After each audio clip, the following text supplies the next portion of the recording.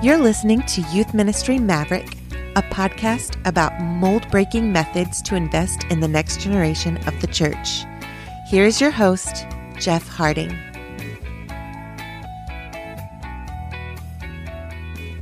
Hello, everyone. This is Jeff. Welcome back to Youth Ministry Maverick. You're listening to episode 78, Leveraging Dysfunction.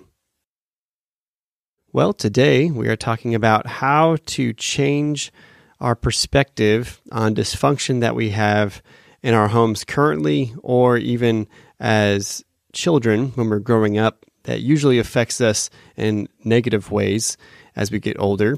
But our guest today, Dr. Ike Miller from Bright City Church, is going to talk with us about how we can actually leverage that to see the good and to have better perspectives and experiences as adults instead. So let's hop into that conversation with Ike. Ike, thank you so much for joining me, man. It's good to have you. I know we've talked for a while, off and on, about making this happen, so I'm glad we can make it happen. Could you give our watchers and listeners a brief intro about who you are and your ministry? Yeah, Jeff, it's so good that we could finally make this happen. Super excited to be on here and get to have a conversation with you. As you said, my name is Ike Miller. I'm a pastor in North Carolina. My wife, Sharon, and I lead Bright City Church. It is a plant that we launched about 4 years ago. And so we have gone through the pandemic together. We were about a year and a half old when the pandemic hit. And so, as you can imagine, that was quite anxiety-inducing for a young church. Absolutely. So we have made it through. We're on the other side. And I also do some writing. I did a PhD in theology. And so I've published a little bit in the area of theology as well. So, that's what I do. Very cool, man. Yeah, we were privileged to have Sharon on as a guest a little while ago. Yeah. And so it's good to have you on here as well. And the topic we're talking about is definitely a lot different, but it's a good one that you and I kind of worked out based on a book that you're currently writing, which we'll promo more at the end. But based on the title, people watching and listening can guess we're talking about dysfunction, but how to leverage it. You know, when we lead people in our churches, everyone's going through difficulty and dysfunction, and it's usually brought up from the approach of, okay, how do you see God working in that and to form you and sanctify you to make you better on the other side? But I think there's more to that than this, just that perspective, and it affects how we pastor, how we lead, how we preach, and for youth workers, how we guide our students and their families through that as well. You're writing a book, and let's start with, how did you arrive at this topic to write a book about?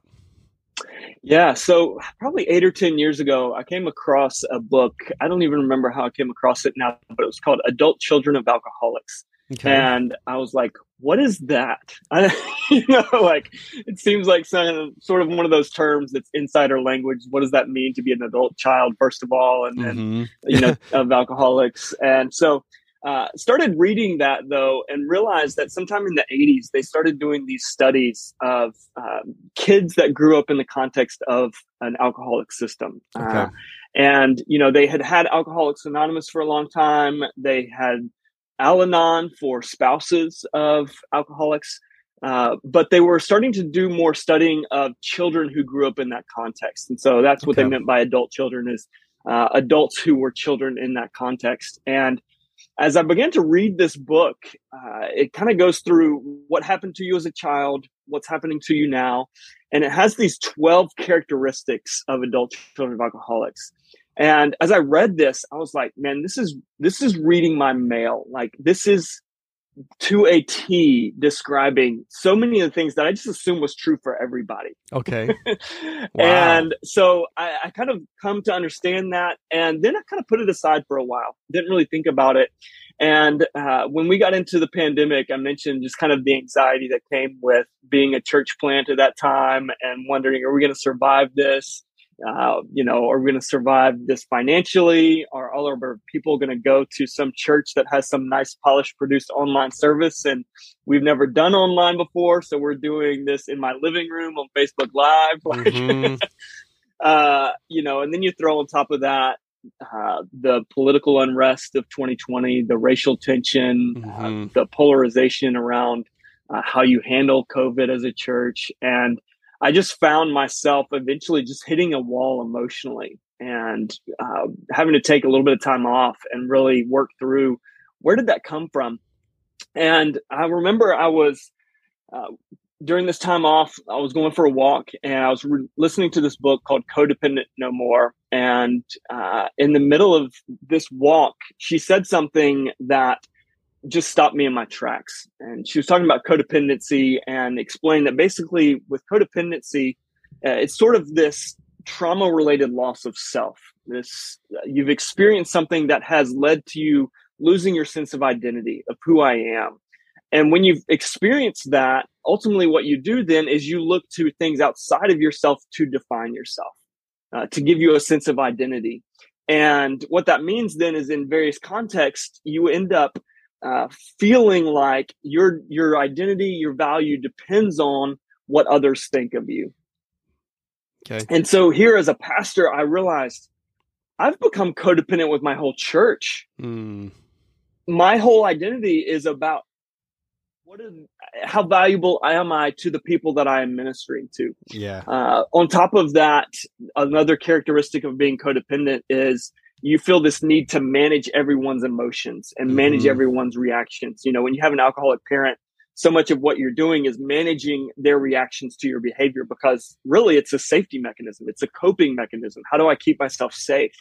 And I realized I was doing that with every person in my church during the pandemic of how do I manage their feelings about me? How do I manage their reactions to my decisions? And when you carry that kind of responsibility, ultimately it's impossible to do.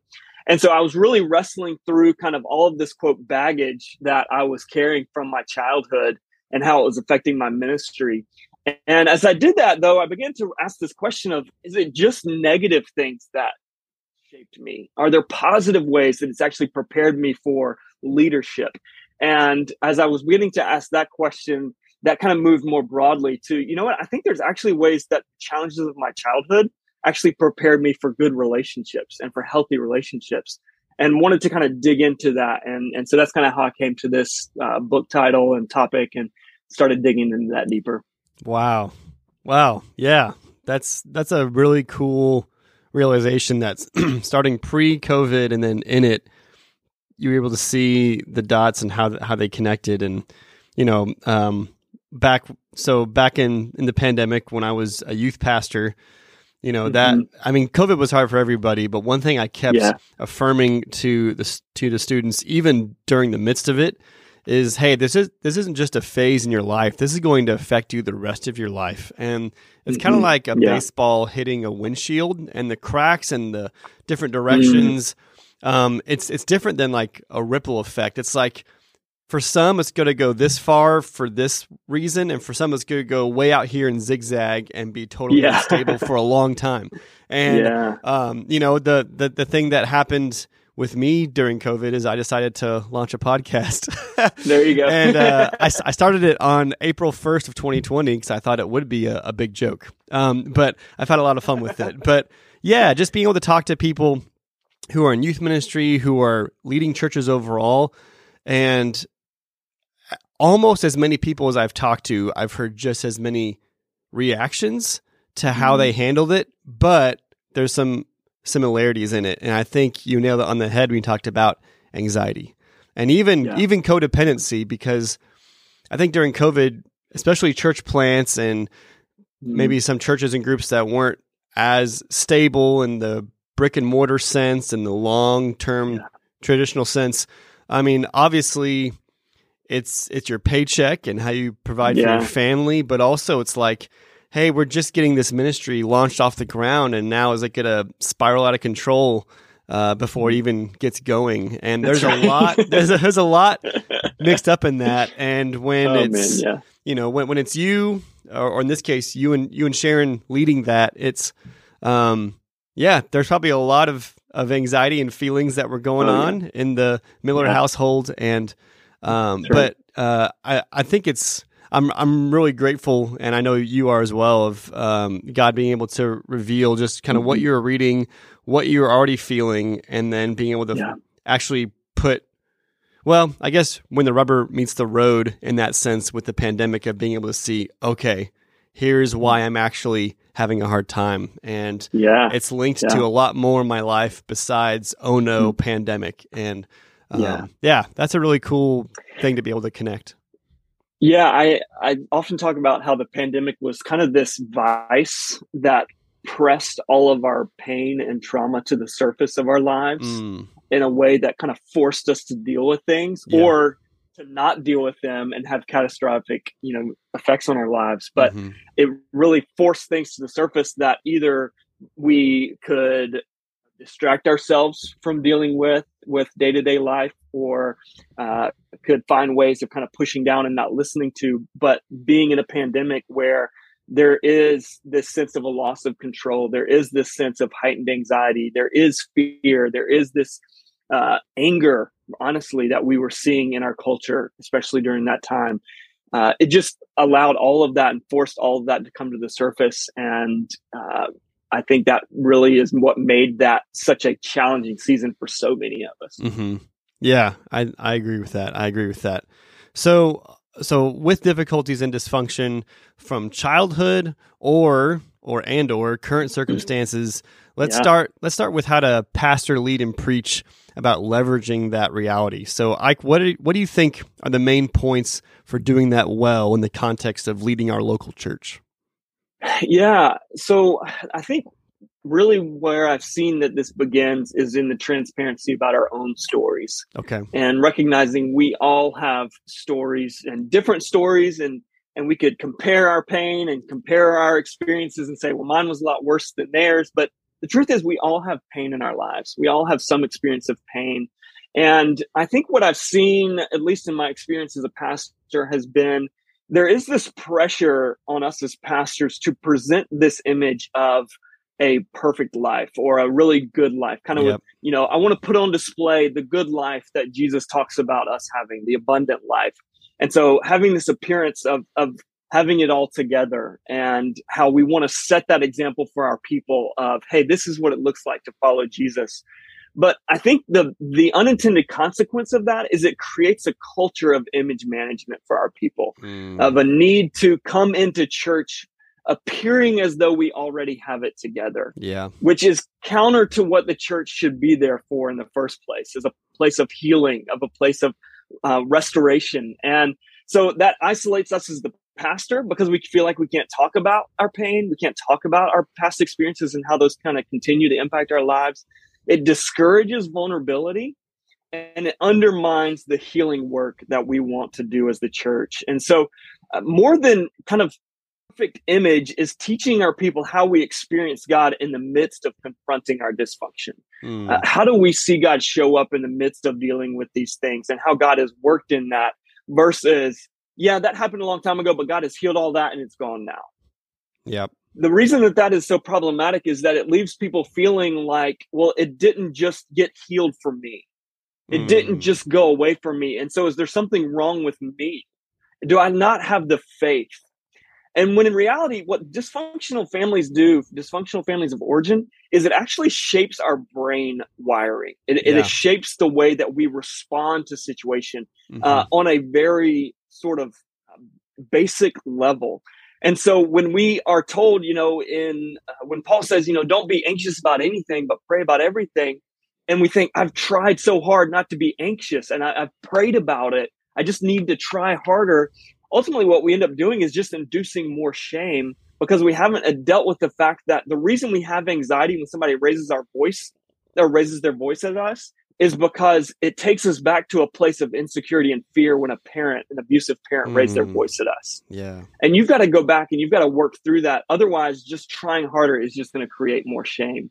Yeah. And so I think being transparent, being vulnerable makes it clear for the people that are under you that God meets us in our real lived lives, not just once we've risen above all of that. And so how do we in our transparency tell our people that? So one of the things we try to make clear at Bright City is that Bright City is not about image management. We're not here to give the impression of having it all together because once people feel the need to kind of give this perfect image, it's really hard for them to come back and say, no, actually, there's this really hard thing going on in my life. My marriage is falling apart. I'm having this difficult relationship. It's hard for a teenager to come and say, I'm really struggling with, pornography or whatever it may be, when they've already felt this pressure to put on this image.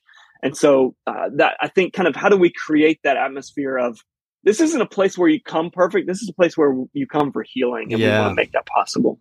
Yeah. Oh, I love that, man. Yeah. I was just having a conversation with the youth pastor here at our church about sharing stories, and how when we share, especially like in the narrative sense, so students can relate, and then we bring our own experience into that. We have to be careful to make sure the students realize that our experience isn't going to be their experience. Like, whether that's how we interpret scripture, what God stirs in us because of our past, how we react to things, kind of like you mentioned with reading that book and then COVID and then taking time off and realizing, oh, now I know.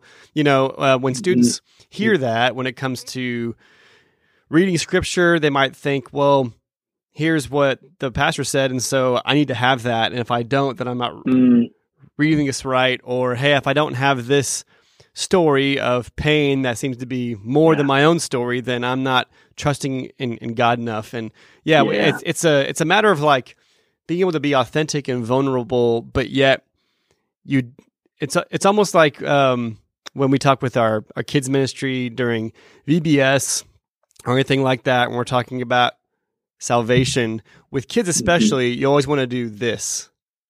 Like you want to make sure they understand what it is and go over that again and again, but also like be able to still invite them. And that's kind of the same approach. I feel like what you're getting at with people in the church body. Like when they hear your story, or especially if you're talking about trauma or abuse or things that would trigger that, it's almost like, hey, this is my story, and this is a truth that I feel that is present in scripture and who God is. But your story, I don't know about it. And that's not something you really talk about from up front, but like you have that in mind, and they hopefully see that you have that in mind as you're talking about it, to not put your own story on a pedestal, either consciously or subconsciously, or like not discounting their own story. Because like you said, they might realize, hey, it wasn't until you were talking that I remember when I was 14, et cetera, et cetera, et cetera. And now I realize why I'm feeling this way. Like it's a kind of a symbiotic thing that's moving away from codependency, but it's, to use a business term, synergizing, kind of coming together. So it's a weird, delicate dance, but like, but that raw authenticity and like roller coaster is kind of how you build a better relationship anyway. Yeah. One of the interesting things, and this is about to get real. Okay. That's all right. But yeah, I was 35 years old before I really admitted that I had experienced physical abuse as a child. And I think it's because I had heard these horrendous stories of people being beaten and, having bruises and having all of these horrendous things. And I thought, well, what has happened to me isn't, that's significant. I mean, I didn't have to hide marks or anything. Yeah. And so, so you kind of do discount your own story sometimes if it's not as dramatic as somebody else's. But at the same time, I think what happens, especially for youth pastors and working with students who really honestly are that context. I mean, they're still being formed by the context of their childhood at that point, to share, hey, here's something that happened to me as a child, and this experience has shaped me. I think can free a student to say, I thought I was the only one. I didn't think I could talk to anybody about, this relationship or how I'd been treated in this relationship. And so it can actually kind of create space for students to bring stories that they didn't think that they could bring otherwise, didn't think it was safe, didn't think it was acceptable. And, and I think the other tension with teaching our own stories sometimes, or teaching from our own stories, is the feeling of like that sense of, man, I am putting my own story on a pedestal. I'm making myself kind of the center of this story. But I think really, and I could be wrong about this, but I think when people listen to me preach, at least, they're bringing their own story and trying to connect it to my story. Yeah. They're trying to say, okay, what can I take from his telling of his story to learn about my story? Mm-hmm. And they're doing that connective work for themselves. And so I can tell other people's story, but it's not going to be as authentic as I share my own story. Yeah. And I think people are going to connect more deeply with the pain points in particular when I am able to share authentically from my story. So, yeah, absolutely, man. And I think, especially in terms of the wider congregation, as a pastor, it allows you to connect and there's always joking and self-deprecation on stage, but also like to realize, hey, even though like I'm the pastor, I'm just a shepherd pointing to our great shepherd, and the things that you wrestle with are things that I wrestle with, and God simply has placed me in this position to walk with you and help guide you, but it doesn't make me better. Right. It doesn't make my experiences more vivid or more real than yours. And it's just a good reminder of like, hey, we're brothers and sisters in Christ. It's not just a hierarchy type thing, and it makes you relatable. We talked a little bit about students. So we have that wide approach about leading, about what to keep in mind when you're preaching, how to relate. For youth workers and youth pastors who are watching and listening, how can they take some of those principles and adapt it more toward youth ministry and being able to help students who are facing their own difficulties and dysfunctions at home?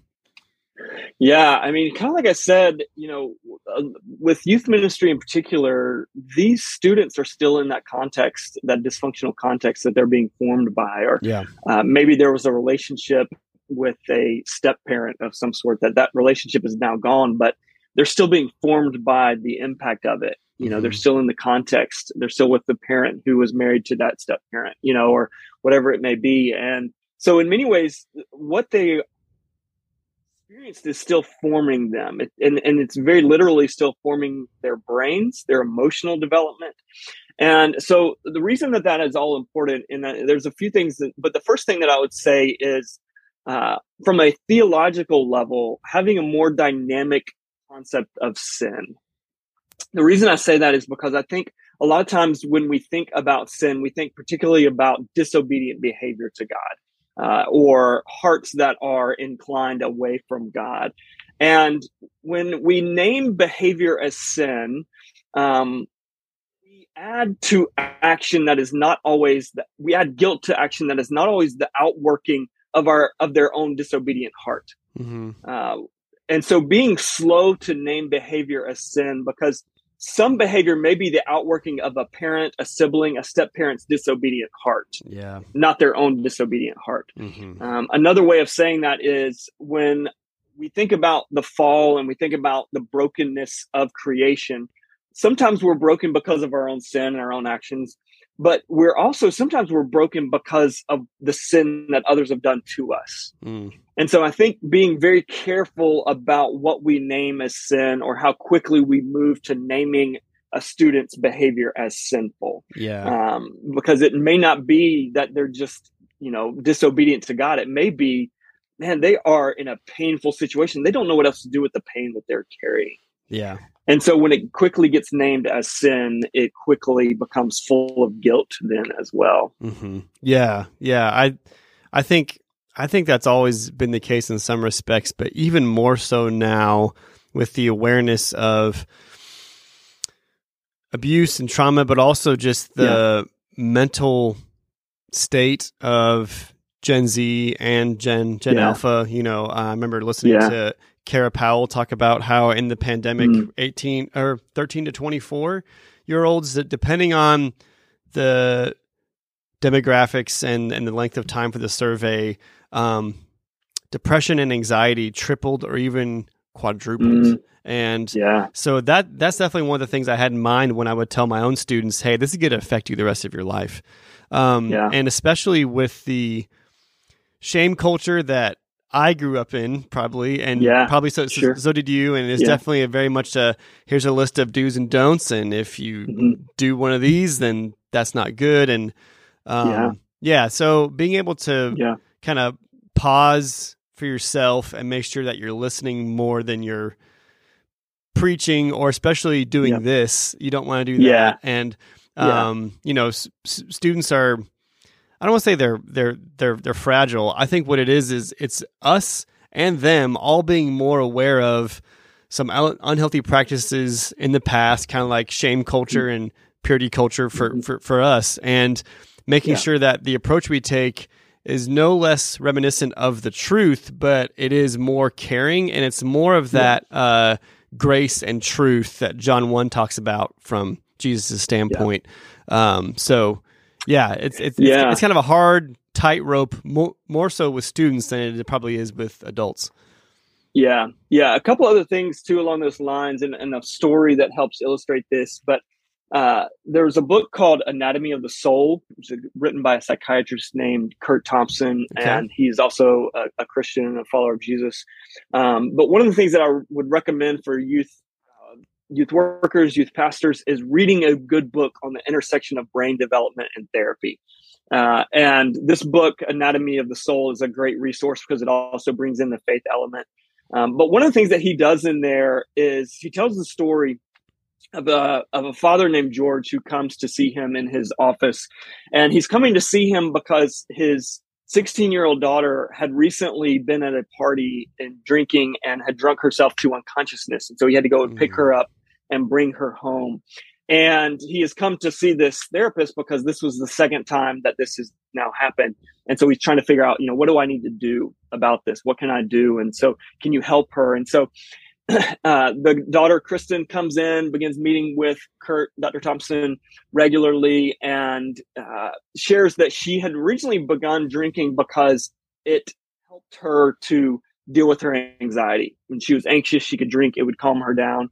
But it eventually morphed to a point where now it was just used to blunt any negative feelings, any negative emotions she had, any strong feelings, just kind of bring her down from that. And she shared in her counseling that a major driver for her anxiety was actually the pressure that she felt from her dad to perform academically and to perform athletically.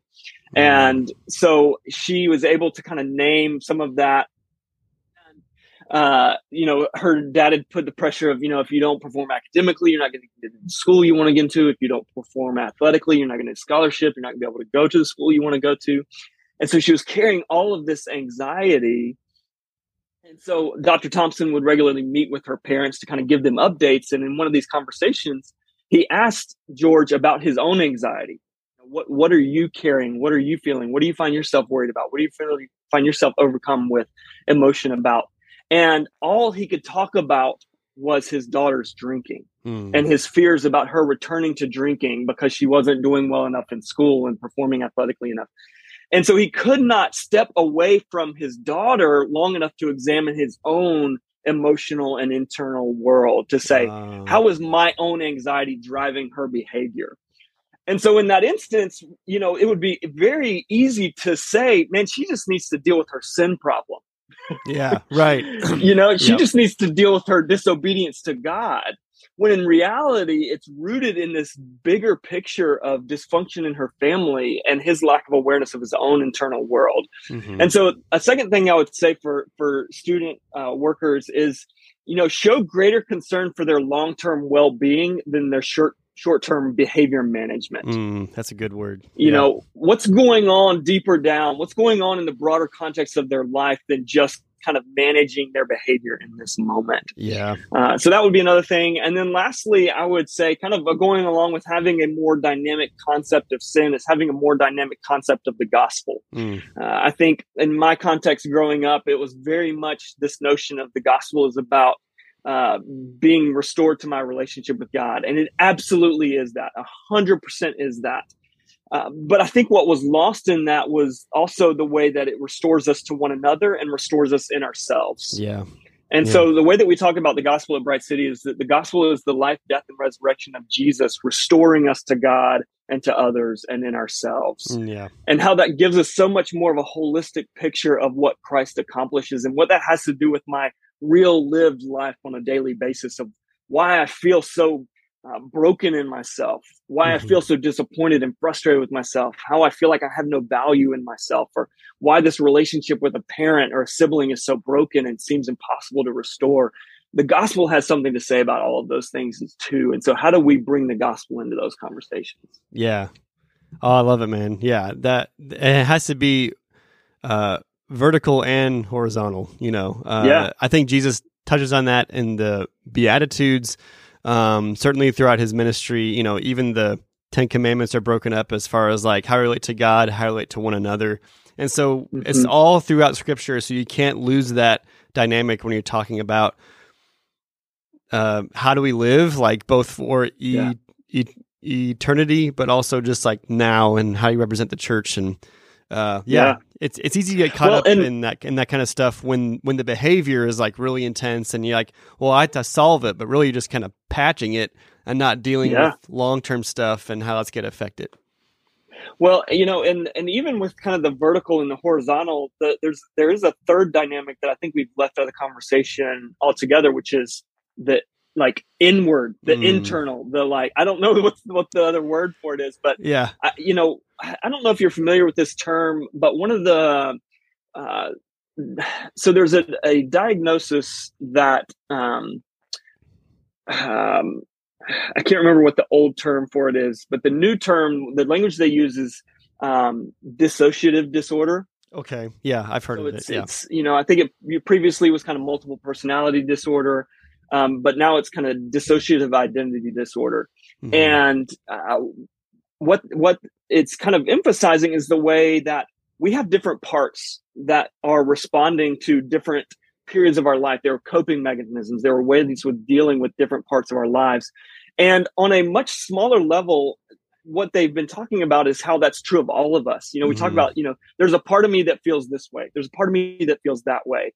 And so a lot of our work for healing is actually reintegrating these broken parts of ourselves, and how Christ wants to come in and be a part of that reintegration process. And so kind of understanding that there's the vertical, there's the horizontal, and then there's the internal, what's going on inside of us that Christ wants to heal. Yeah, that's good. We definitely can't forget about that, because many times that's the starting place for how we deal with the vertical and the horizontal, is how you deal with the personal to begin with. Yeah. Awesome. Yeah. Well, man, this has been fun. I could talk about this for a long time, but this has been a lot of fun. Tell us a little bit about your book and when it's coming out. Yeah, so the book is titled Good Baggage: How Your Difficult Childhood Prepared You for Healthy Relationships. Nice. It is going to release in September of 2023, so we got a little bit of time, but excited to be spreading the word on it and getting it out there and all of that. So, so at that point, it'll be available wherever books are sold for you to pick up a copy. Awesome. Where can people keep up with you and connect with you online? Yeah, so I'm most active on Twitter and Instagram, and handle is just at Ike F. Miller. Okay. Awesome. Well, Ike, it's been a lot of fun, man. Thank you for coming on with us. And hope to talk more in the future. And next year, we're going to promote the heck out of your book. That sounds great. Yeah. I love it. Jeff, thank you so much for having me on, man. It's such a blast. I really appreciate it. Yeah, thank you, man. That concludes today's episode. Thanks again to Ike for joining us. If you haven't already, please like and subscribe to this podcast wherever you're listening to it, and be sure to check out our website, youthministrymaverick.com. There, you can see a comprehensive list of our guests, their bio information, some organizations that can help you in your ministry, some articles I've published, and a store to help support the podcast. Also, we would love if you give us a review on Apple Podcasts. Not just a rating, but a review. It helps our visibility, and we would really appreciate that. If you do leave us a review, take a screenshot of it and send it to me, and I will personally mail you a thank you card with some podcast swag that you can't get on the store. Well, that does it for today. Thanks again for listening. Please share this if it helps others that you know, and we hope that you've been encouraged by it. Until next time, adios.